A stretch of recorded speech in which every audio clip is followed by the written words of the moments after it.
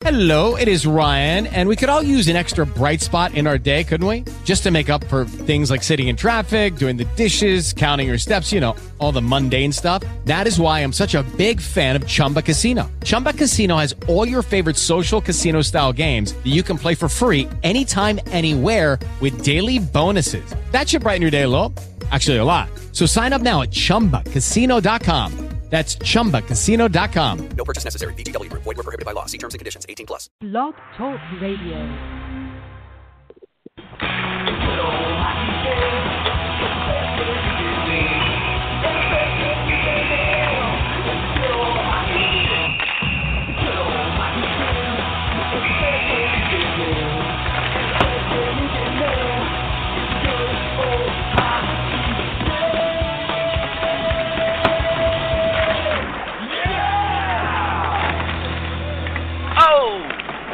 Out of the way of my Zamboni!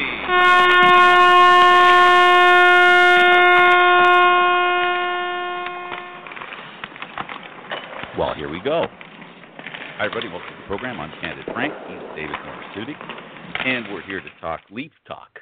And, of course, as we all know, for those of us that are following the NHL playoffs, we know that they've begun. We know that the Leafs drew the team that we all thought they would draw. Going back to probably January, and the only question then, even though Montreal did for a time approach the Leaf position and were ahead of Boston, it pretty much was a drawn conclusion that it would be Boston and Toronto, and the only thing that needed to be thought of up until about a month before the season ended was where the first game would be played. Well, that was determined, and of course the Leafs have since played 2 games in Boston, 1 game in Toronto. And in Boston, it was a tale of 2 games. And I guess, first of all, let's talk, and let's welcome in David Morris-Sudi. Let's talk about going in, what were some of the things we thought that didn't transpire? Well, obviously we talked about kind of what the Leafs needed. The Leafs needed to win a game in Boston. I think we both. Yeah, that's a given. That was a given, and we also talked about the officiating, and it's very interesting how those 2 things really played a factor in those first 2 games. Yes, and one of the things to note. What I discussed the whole time and what I concerned myself with was the Leaf team going to be able to handle the officiating, which we both predicted was going to be clearly one-sided. I'm not going to throw you under the bus. I'm going to say I felt that the officiating. I'm not surprised about the way the officiating went. That is how it goes with Boston. And I'm very disappointed in a lot of people who have commented. I am not going to defend what Kadri did in Game 2. But more about that later.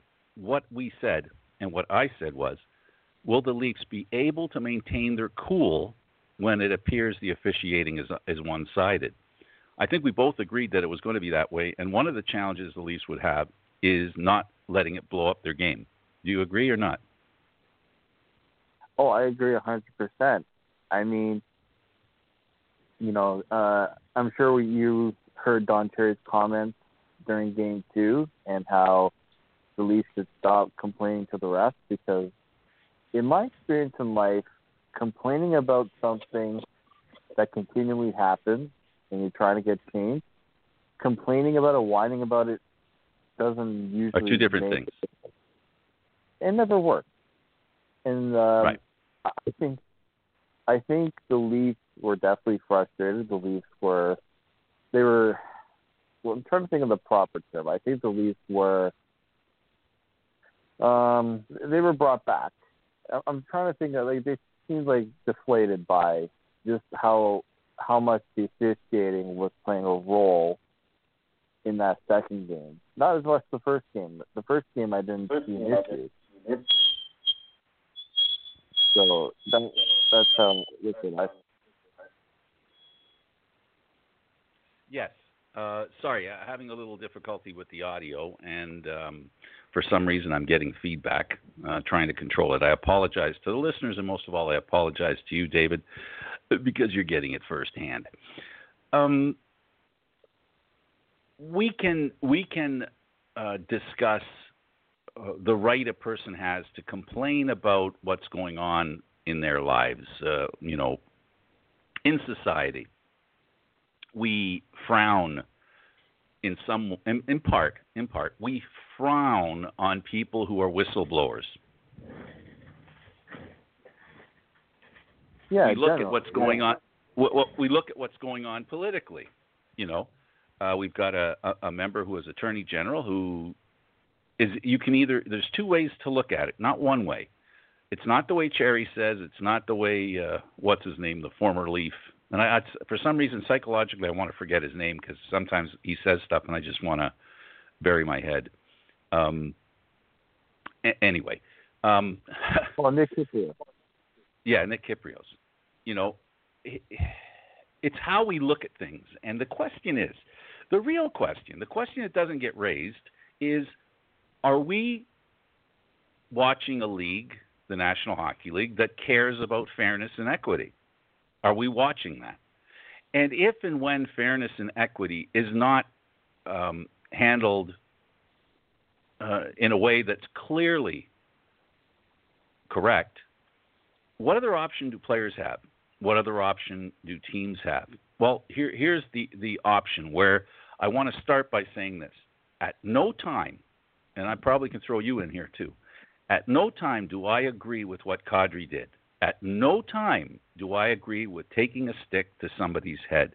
In this case, it was the side of his head because he turned his head, if you notice, just in time. And Kadri was delivering the message before he even – it wasn't one of those sneak attacks. You know what I mean? It was one that I know from what I saw, it looked to me like he was delivering a message and he was, basically saying, I'm going to cross-check you in the head. Are you ready? And yes, he did a lot of impact and all that stuff. I totally agree. So no excuse for that. But on your subject where players complain to the officials, to suggest that the Leafs' complaints about the officiating, when you're being punched for the second, third time, and you look at the referee and go, well, I don't think there's anything wrong with doing that. That's sending a clear message to the referee. I don't think there's anything wrong with doing that. You're trying to keep the referees accountable for what you deem to be unfair and unbalanced officiating. That's what it is. People think of it as, they're trying to get calls. No, they don't want the refs to tip the scales in a game. That's what it comes down to. They don't want the refs to give a team an advantage because that's not what the referee's job is supposed to be. But I still find it difficult in the case of DeBrusk. They're talking. If you're listening and reading between the lines and kind of listening, as I said, between the lines, I believe the Leafs said, and this is what I believe the Leafs said to the office, to the person handling the punishment. Louis DeBrusk was going beyond the line, and your officials did nothing. Went into the boards with Dermott. Dermott took an elbow to the head. That's a headshot by anybody's definition. Bloodied his nose. No call. Need Kadri. Whether we want to talk about intention, no intention, did he do it? It's such a crock of baloney. Do you know why it's a crock of baloney? Because we live in an era in the National Hockey League where they've decided and they understand they can no longer read somebody's mind. All they can do is judge the actions of an individual. Did he, with his knee, plant his leg in the ice and hit Kadri's knee, sending him flying? They said he jumped. Yeah, sure he jumped to try and get out of the way of the hit. But there's no doubt that knee was placed out there. I don't agree at all. I don't even agree at all that this was not a kneeing penalty. So it definitely was a penalty. So he didn't get that. Then he boarded Marleau. I don't think it's an accident that he decided to slam Marleau when he got to the curved part of the glass. And in my opinion, Kadri wrongly had enough. Wrongly had enough. And what he should have done was offered his mitts and should have said, come on, show me you got guts. And in that case, that's when a fight is valid, because that's a way of telling the referee you're not happy with his officiating. Do you agree with that?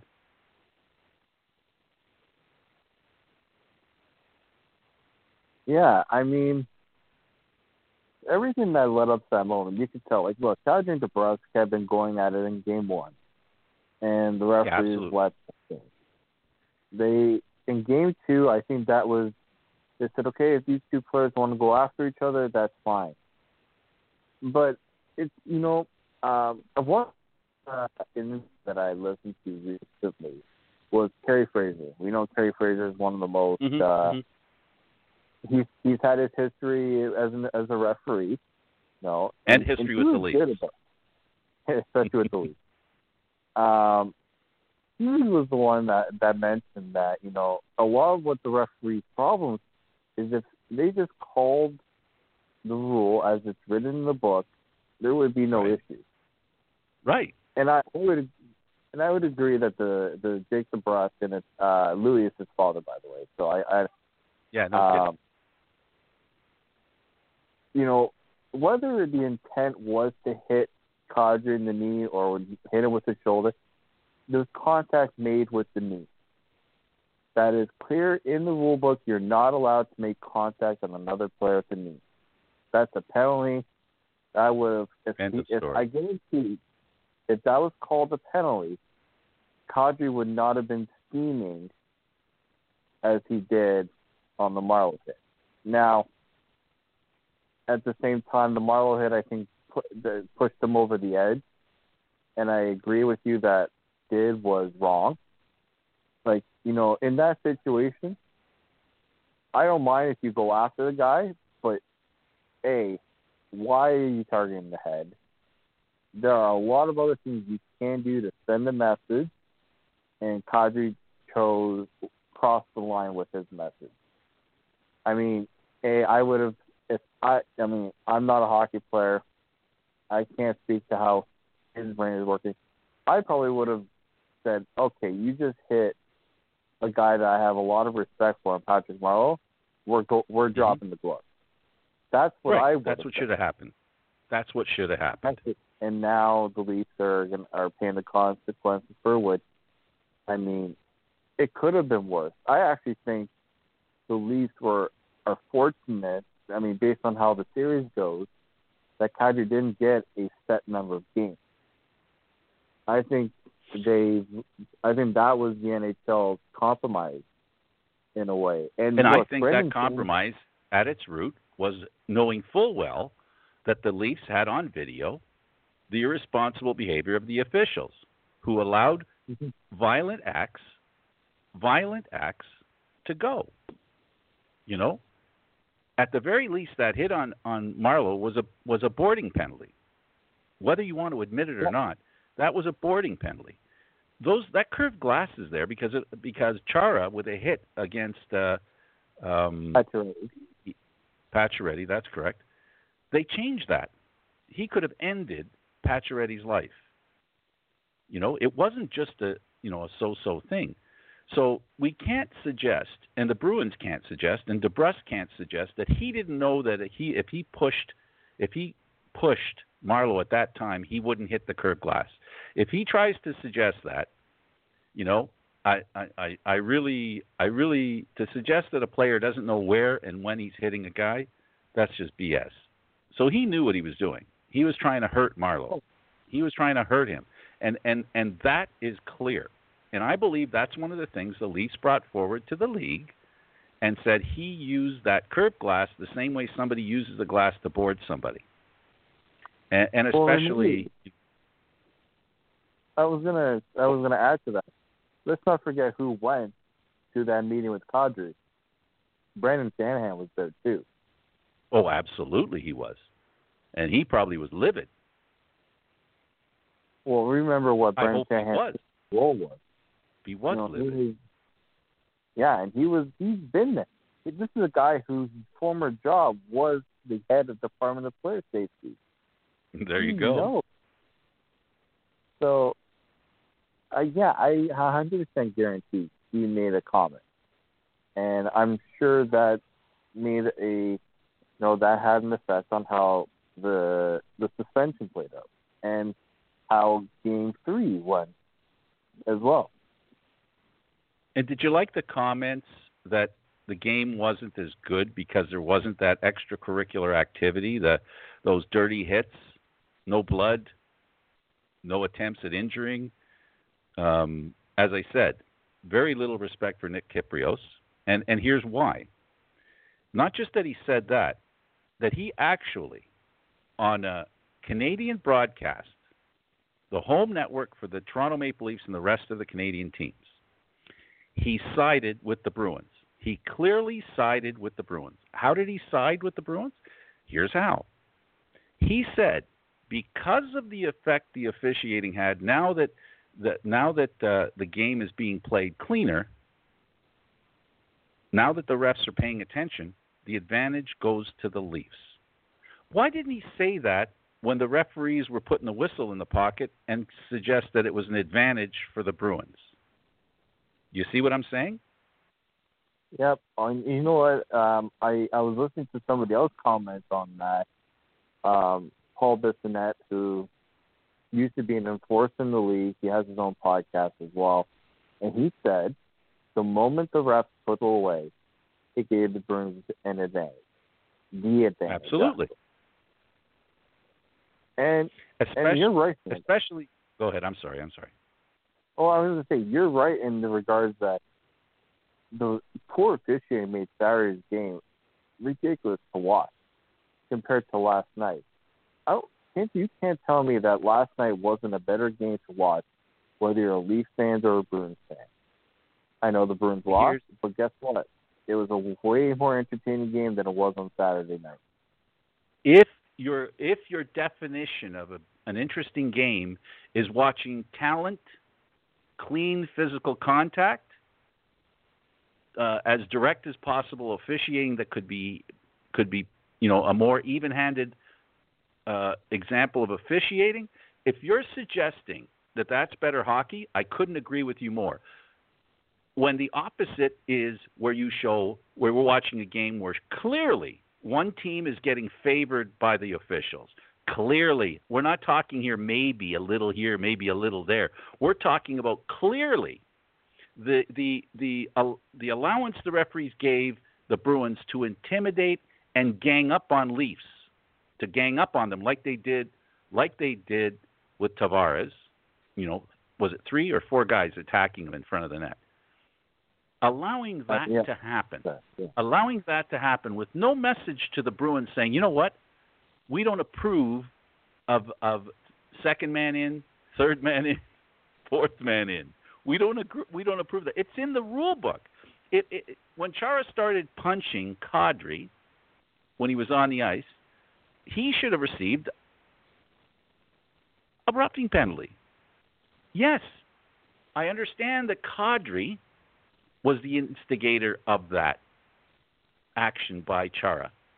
But what we're talking about here is, historically, and the way the rules are applied, we all know that Kadri, anybody who isn't biased, or maybe I am biased, Kadri was reacting to what he felt was a dirty play or a series of dirty plays by an individual.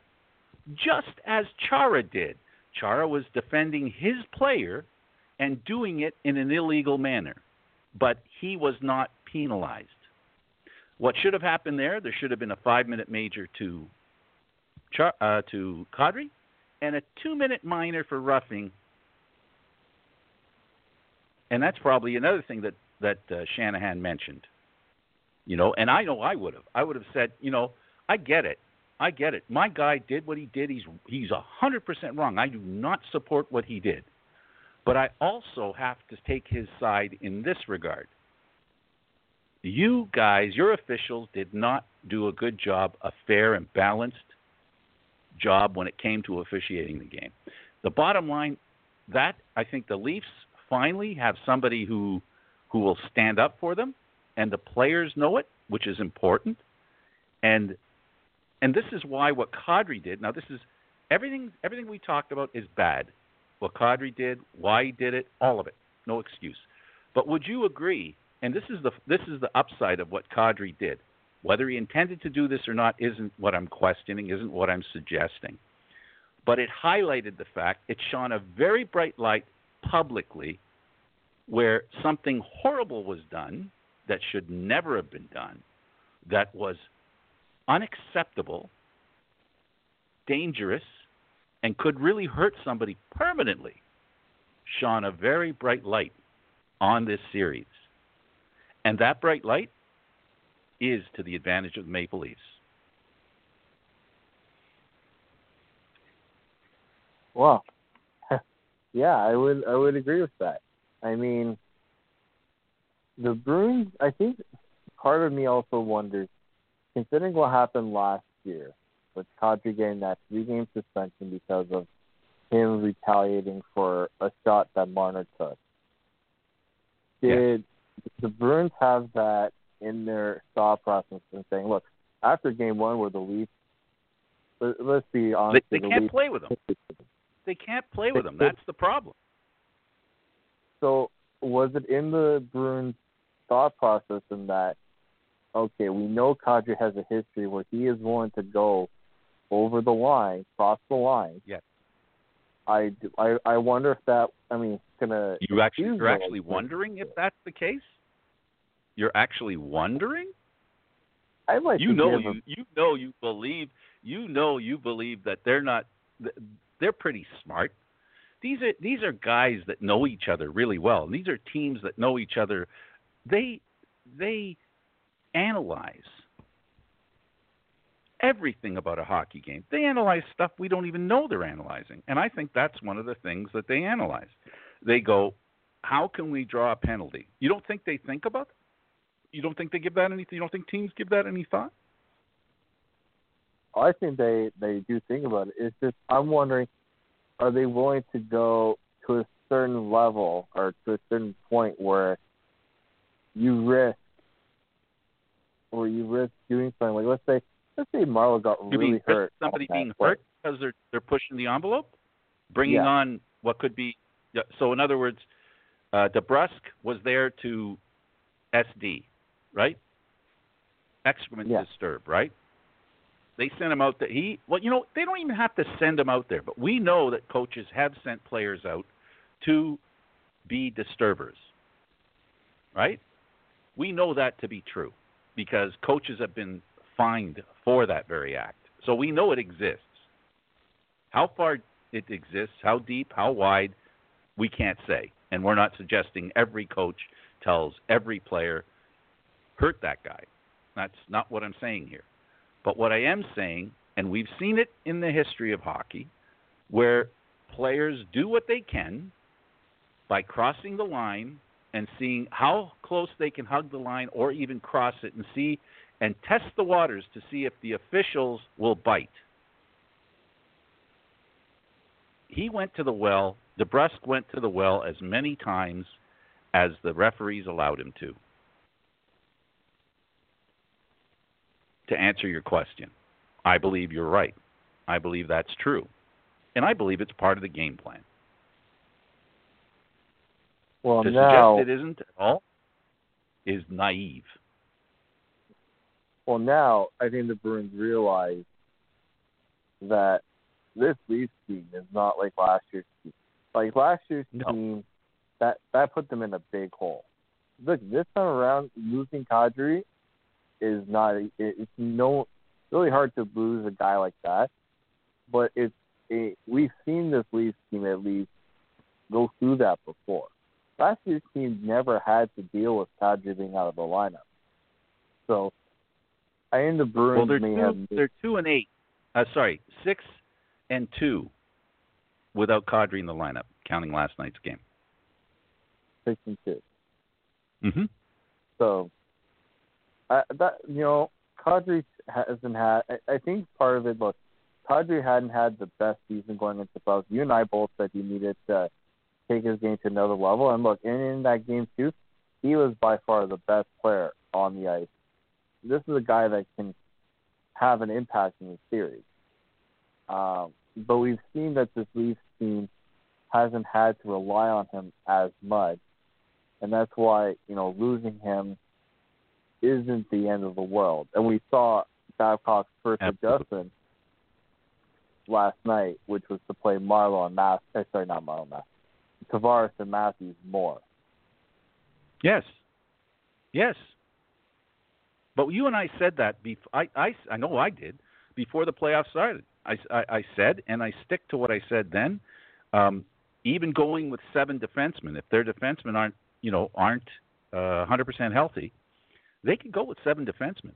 They really could. They could go with 7 defensemen, and the extra ice time, would be swallowed up by Matthews. And I mean, I think we also have to suggest it's not just about replacing Kadri.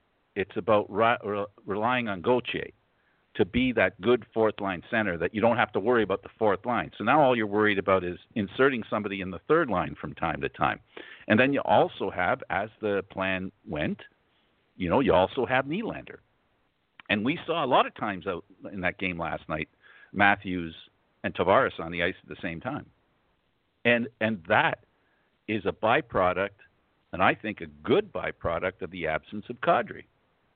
Because you're giving Matthews an opportunity to get more ice time. You're allowing Tavares to change his game depending on the situation.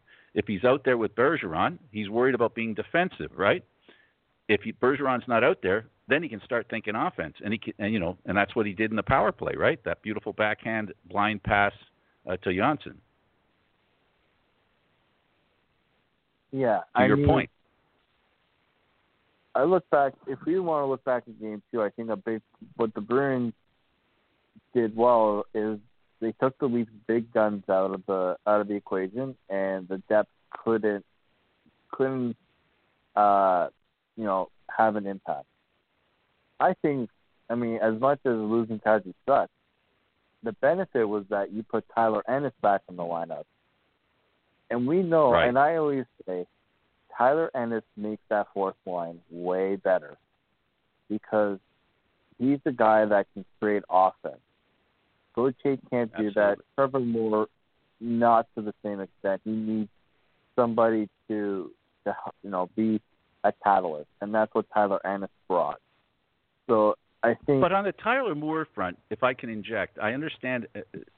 Let's also consider: are you as surprised as I am? Before you, I want to commend Tyler. I want to commend Moore because his ability, his strength on his skates, is becoming clearly evident in this Boston series, where he's hard to knock off the puck, and he has some contact strength that I've noticed. I don't know about you, but Ennis is, like you say, Ennis is more of the finesse guy that he is the cheaper version, and I shouldn't have used the cheaper version, but he is a smaller version of Marner, is what he is in my mind. Well, let's not forget, this was a guy that was a first-round pick. I remember watching him at the World Juniors, a great offensive talent, even Buffalo. He was a good offensive player. Absolutely. And injuries really took a toll on him. And I think the Leafs have done the Leafs are one of the better teams in the league based on their commitment to sports science.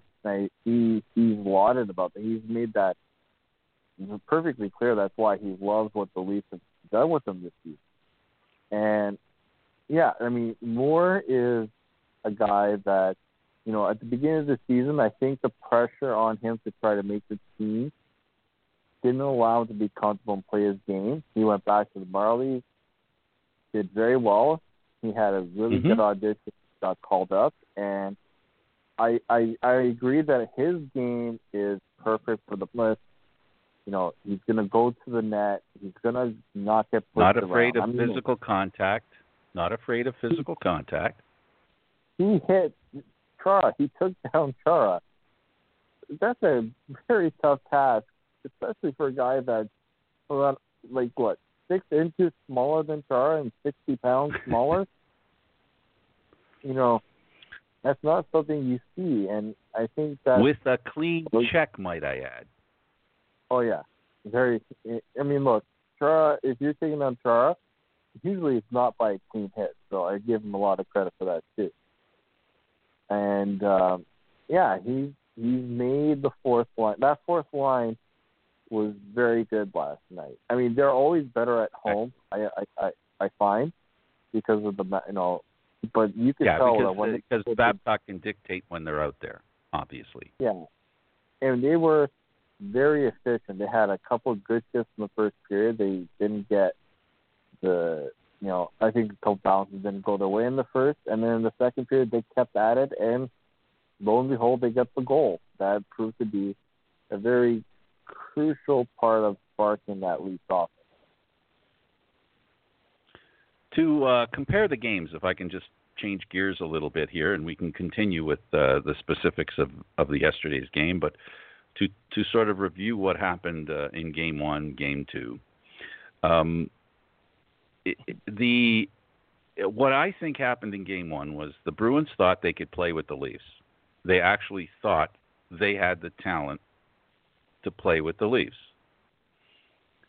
The Leafs proved otherwise, I think, David, which is why I think Game 2, the plan changed for the Bruins. What do you think? Oh, I mean, Bruce Cassidy said before Game 1, his game plan was to try to match the Leafs' speed. That's why David Backes didn't play in Game 1. That's right. I remember I told you I was talking to that Boston reporter, and she told me, she was fantastic too. She told me that they realized, David Backes had to go back in because the Bruins are they're not a slow team. They've got quickness. Well, absolutely. But what makes the Bruins is how their physical game is. How they create problems and slowing down teams. They had a really tough time slowing the Leafs down in Game 1, and they did that way. I mean, look, how many passes were being fumbled by the Leafs? How many times did they, fail to get deep in the offensive zone? The Leafs had no pressure on the Bruins' defense because the Bruins' forecheckers were slowing the Leafs down. They couldn't get to the defenders because they couldn't get to the puck. So that was a big change you saw between Game 1 and 2. And also, contact has you concerned. But I think that it's funny. I wanted to see Muzzin and Zaitsev together, going back to previous shows, and I wanted them to see them together for a different reason. What I didn't understand, but I think it's fairly true, is that Zaitsev, when someone responsible is beside him, someone that's that really is dependable, Zaitsev plays better. And the other thing that Zaitsev doesn't do too much and didn't do too much during the regular season, and in that Game 1, he and Muzzin were very physical with the forwards. And being very physical with Bergeron, and of course, who, Marchand, is difficult at best. But if you can develop a physical, approach that is successful without going over the line, I don't think that line can handle the physicality. And I think in Game 1, when you have a guy like Tavares, who's physically, we all know that he's a specimen of some sort. the kind of guy that's hard to knock off the puck. The same thing is true because he's hard to knock off the puck. I think it also says that he's hard to avoid coming to get the puck. His physical strength handles Bergeron quite well. He really can negate Bergeron. Now, while one of the weaknesses of Tavares in that game one, we didn't see because, in essence, Bergeron's not exactly the fleetest of foot either. So that competition between those two comes down to strength and power. And I give Tavares the heads up on that, and I think he's proven it in this series. And he proved it in that game one, and he proved it again in game three. Yeah, I mean, I wanted to give you. You were talking about Zaitsev there. I wanted to give him credit in game three because look, you and I were talking a bit during game two, although I was out, Busy. so we couldn't have, didn't have, and wasn't struggled a bit in game two. Muzzin had that one play where he read the pass, whiffed on it. If he didn't, that would have been a really good play and send the lead the other way. But in game three, I loved how Zaitsev played in front of the net. Now, with the puck, there were some concerns. He had that one penalty that could have been a backbreaker, but when he needed to clear a guy from front of the net, I mean, I saw a guy on social media complaining about when Zaitsev cross-checked Pasternak in the back in front of the net. Look, you do those things to keep the goal, to keep the puck out of the net. If you get called for it, you know what? It's a battle. You're battling. I didn't have a problem with that, but I loved how he battled in front of the net. He saved the Leafs from getting scored on in front of the net too. I don't know if you caught that one. A couple of times. That's what he needs to do. He needs to, the Bruins need to know that Muzzin and Zaitsev are going to be tough to play against.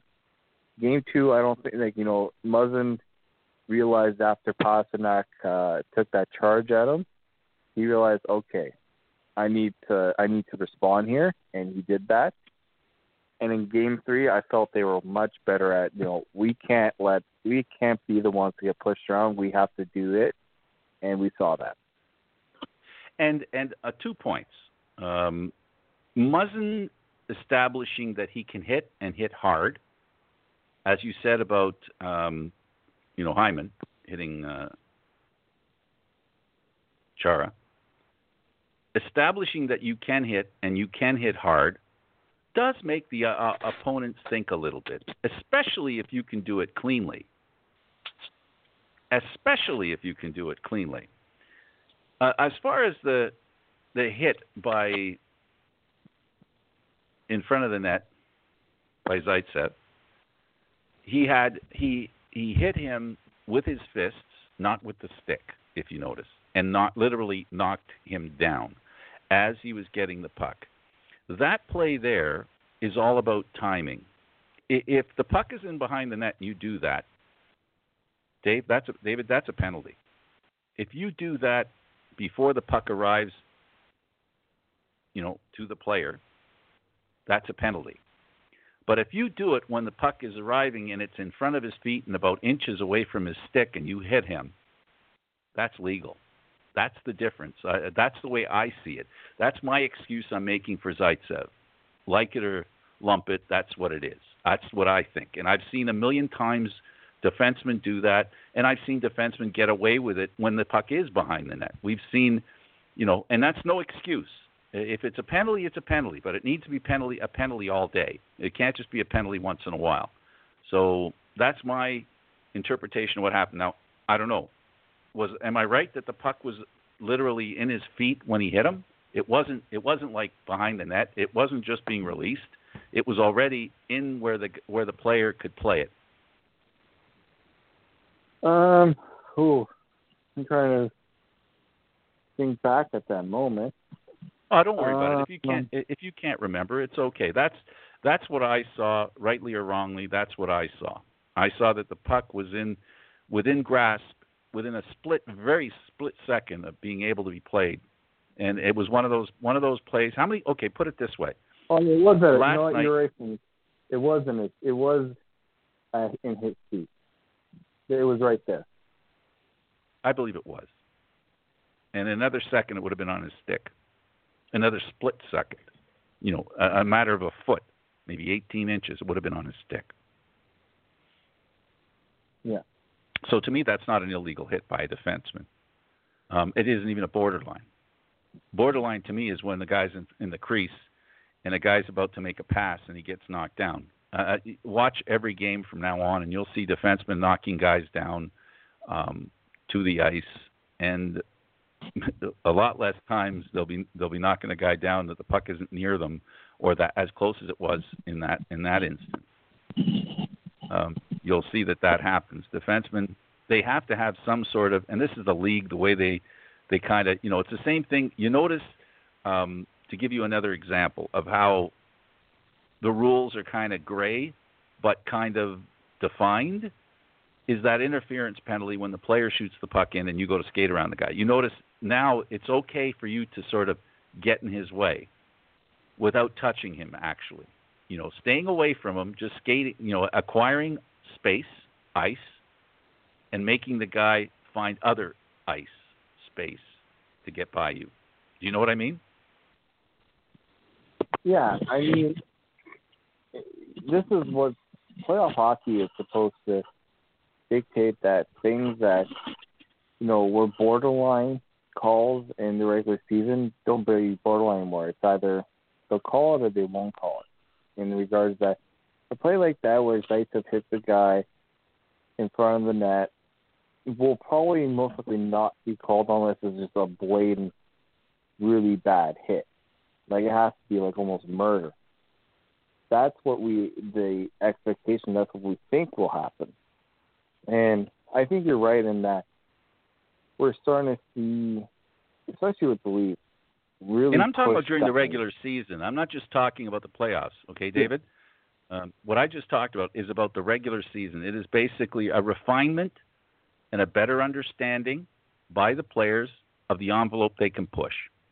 And that's okay. That's what you want. Or you want the players to think their mentality that, yes, I can push a guy that, how many times I think the Leafs are guilty of just not doing anything, being on the guy in front of the net.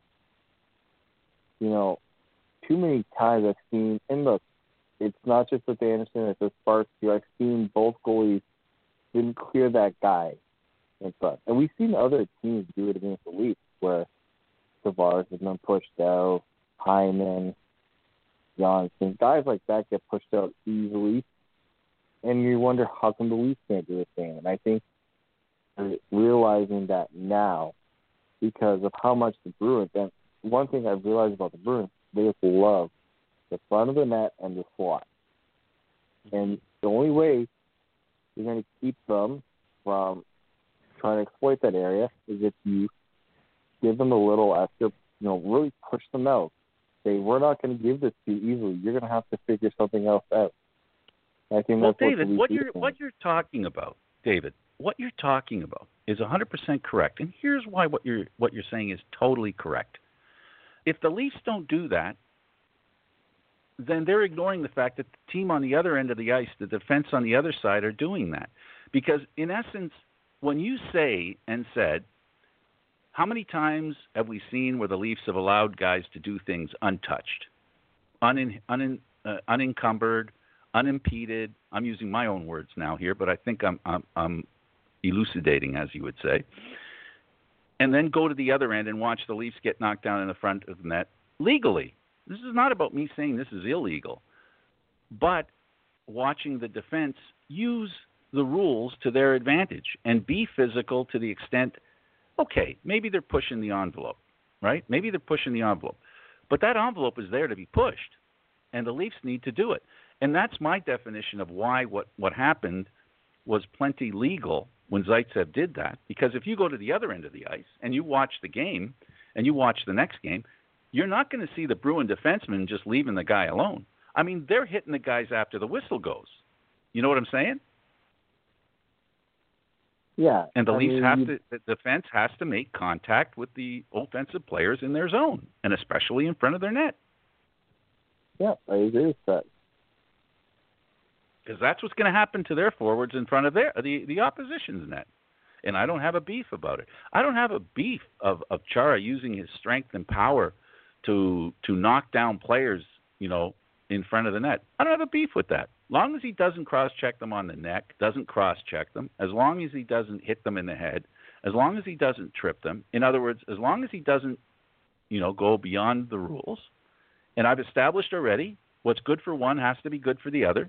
If the puck is going towards a Leaf player and it's within a foot of that player's ability to shoot the puck and he, both hands, knocks the Leaf down from behind, I'm not going to complain about that. That's hockey. That's good physical hockey. Yeah. No, I agree. Physical hockey to me is not a crime. I'm not against physical hockey. What I am against, and I'm going to repeat myself, and this is what I'm against. I'm against players punching players repeatedly and not being called. I'm sick and tired of watching a player get elbowed in the face, drawing blood, and nobody has a conversation on the ice. 4 officials, no conversation. How come he's bleeding? Nobody asked the question. Right? That's the kind of stuff that I'm totally against. I'll be the first to admit it. Guys like that ex-Leaf, that again, you see, I can't remember his name. It's like I don't want to remember his name. Nick Kyprios. He's a guy who made a living breaking the rules, playing in a way that we don't respect anymore. As a whole, we don't respect anymore. There still is the minority that Cherry leads, and that it appears that he is Nick Kyprios is the flag bearer now on Hockey Night in Canada. He'll probably be, once Cherry's gone, he'll be the guy that is the flag bearer for violence is acceptable. He's the guy who dove on goalies. He's the one that helped create the rule that stopped players from jumping on goalies. He's the guy. So, as far as I'm concerned, his opinion is meaningless to me.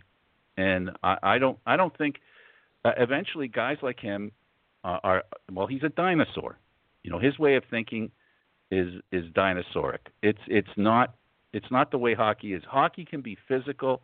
I remember one of the greatest players that was the most intimidating, but never had to give a dirty hit, never had to high stick, never had to punch somebody into submission, Bob Gainey. One of the greatest hitters of all time, and he did it cleanly. And some of the hits that he laid out were amazing. So, and I respect what he did, because to hit cleanly within the rules nowadays is a sign of being really good. There's a guy in Washington who took a heavy suspension named Wilson, who in recent times has cleaned up his act, but he's still hitting. He's just not doing it in a way that he shouldn't. But he can still hit. He can still fight. Nobody's taking that away from any of these players as an option in their, in their gameplay. Just the problem is, if a guy that plays today, like Nick Kyprios did back then, wouldn't be an NHL player if he couldn't get away with the cheap shots and the behind-the-back stuff and basically the intimidation by crossing the line and being given permission to cross the line. Nick Kyprios would not be he couldn't play a day in the National Hockey League today. And that's why I don't like his advice on how the league should be and shouldn't be and yada, yada, yada.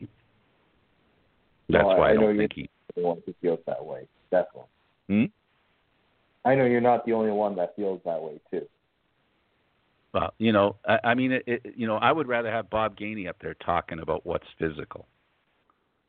I'd rather have, people on there who understand understand that kids watch this, and this is the whole reason, But all that matters to the league is what kind of financial punishment will they get if they don't do something. So, unfortunately, it's not about player safety. It's about league liability. They call it player safety, but it's really about legal liability that they're dealing with. It's not about the safety of the players. If it was about the safety of the players, it would be about the safety of the players. But to me, it seems more like liability, not safety. Because if a guy comes out of a corner, out of a crowd with a bloody nose, and nobody says anything, nobody goes to him. I mean, when a high stick goes on somebody, you see the referee right away. Oh, hey, let me see if there's blood there, right? Why does he do that? Because drawing blood is wrong. That's a line that you're crossing if you make someone bleed. But if you do it and the refs can pretend it didn't happen, they can just ignore it. And they'll use the excuse that, well, we didn't see it. But the thing is, there are many a time when the officials get together and they ask each other, did you see what just happened there? Did you see what happened there? Did you see what happened there? If a guy comes out of a crowd with a bloody nose, I think the question should be asked, how did he end up bloody? I think. I'm not sure, but I think. And I don't think the question was even asked. The game didn't lose a step. No, I don't think so. I don't think so either. I think that was they were too concerned about keeping the breath, players from going after the breath, and we saw that a couple times. Right. Absolutely. Because unfortunately, it is written in hockey history that the retaliator is the primary concern for the officials, not the instigator. It took a while for them to say, the instigator, and they still don't. The instigator isn't who they go after. They go after the retaliator. It's in the referee's DNA that it doesn't matter who instigates. What matters is who retaliates. And it's defined by what we talked about earlier, where players shouldn't complain about, bad calls. But I agree with that, okay? I didn't like and I don't like what Kadri was doing. I know he was getting punched. But he should have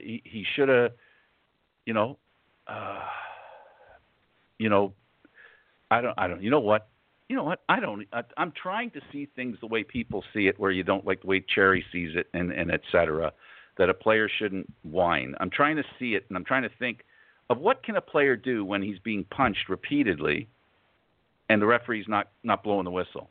I mean, what can a player do absent of that, David? What can the player do? What do you see as what the player, other than punching back, obviously? But then as the retaliator, you're going to take a penalty. And the other guy may not. I mean, I would probably be the person that either will punch back or, you would just have to be the one that kind of shake your hand and be like, okay, I guess that's how it's going to be. And not let Maybe. Yeah, I think we agree on that. Maybe I got an idea. You turtle. The guy starts hitting you, you turtle. And then if he hits you while you're turtling, maybe the referee goes, maybe I should give that guy a penalty because this guy here now, he just doesn't want to get hit. Should I allow him to be hit? Maybe that's what the players should do. When something bad's happened, the player should turtle. Basically go, he's hurting me. I don't want to be hurt. Show their displeasure in a more subtle manner. Yeah. Because I'm having difficulty, like you, I guess, from our conversation, I'm having difficulty accepting the fact that someone can't complain about being punched, slashed. I understand not complaining about being tripped.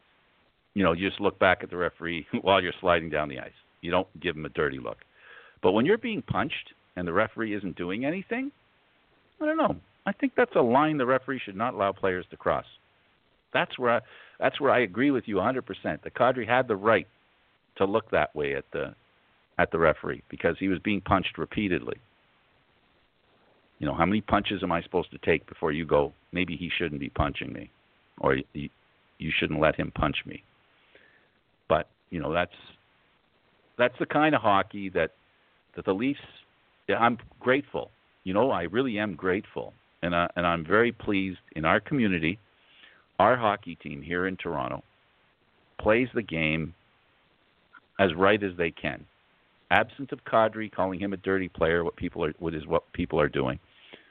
The team plays in a manner that is not old-fashioned hockey. It is the new age hockey. It's about speed and talent. And with the addition of Muzzin and already having, you know, Brown and Hyman, these are other guys that hit really well. They can hit really well. You know, the hitting isn't out of the game here with the Leafs. They're just in some people's minds. I think what I'll buy into is there isn't, you know, for some there isn't enough hitting by the Leafs. David, that's you know where I would agree, and I think we discussed about the defense in front of the net, where that was one of the during the season, and especially at the end of the season, that's where the Leafs were failing miserably. You know, physically challenging the opposition in front of the net. No, I would agree. I would think that if near the end of the season they just weren't zoned in on, you know, just playing hard against the other making life tough. Yeah. I would agree with that. All right, so game one, open ice, a lot of skating, goes to the Leafs. Physical contact, crossing the line, Boston wins. Last night, we go back to not much crossing the line, Leafs win. Are we going to end up with game 4 being crossing the line? I don't think so, because I felt like the Bruins tried to do that in game 4 and it didn't work. I think the Bruins are going to play a similar style to game 3 because, look, it was a close game. It was like, you know, they made it close, and I think the Bruins needed to have a big change after game 1 because, I mean, it wasn't close. Now they're gonna push. I think they might push a bit harder with their forecheck and try to really slow the Leafs forwards down. But I think you're going to see a similar style from the Bruins from game 3 to 4. Really? I think so. I think their backs are against the wall. They can't lose this game. No, I mean that part I agree with. I think they have to. They could not go down 3-1 because look, the Leafs have already proven they can win in Boston. So absolutely, if you're Boston, are you going to take the chance that you can't go in there thinking, yeah, you know, we should be able to pull out a win in game at home. You can't think that way. So I agree that's more desperate, and maybe that's absolutely something the Leafs can try to exploit. But it depends also how bright that spotlight is, that officiating spotlight remains. Well, I think they proved in that game that, you know, they're not going to allow Boston to take those. You know, they called the penalties they need to call. I can't think of a play that didn't get called in game 3, so I think I don't have an issue with the officiating going into the next game if it remains how it was in game 3. Yeah, absolutely.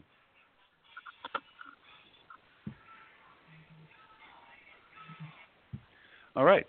Well, that basically concludes the program for today, everyone. We hope you enjoyed it. He's David Morisuti. I'm Candid Frank. Thanks for tuning in. Until next time. We'll see, David, if we can do it in a couple of days, bud. All right, we'll talk soon. Later.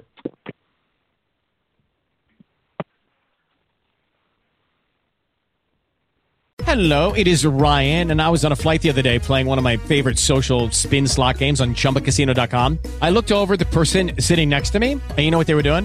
They were also playing Chumba Casino. Coincidence? I think not. Everybody's loving having fun with it. Chumba Casino is home to hundreds of casino-style games that you can play for free anytime, anywhere, even at 30,000 feet. So sign up now at ChumbaCasino.com to claim your free welcome bonus. That's ChumbaCasino.com and live the Chumba life. No purchase necessary. VGW Group. Void where prohibited by law. See terms and conditions. 18+.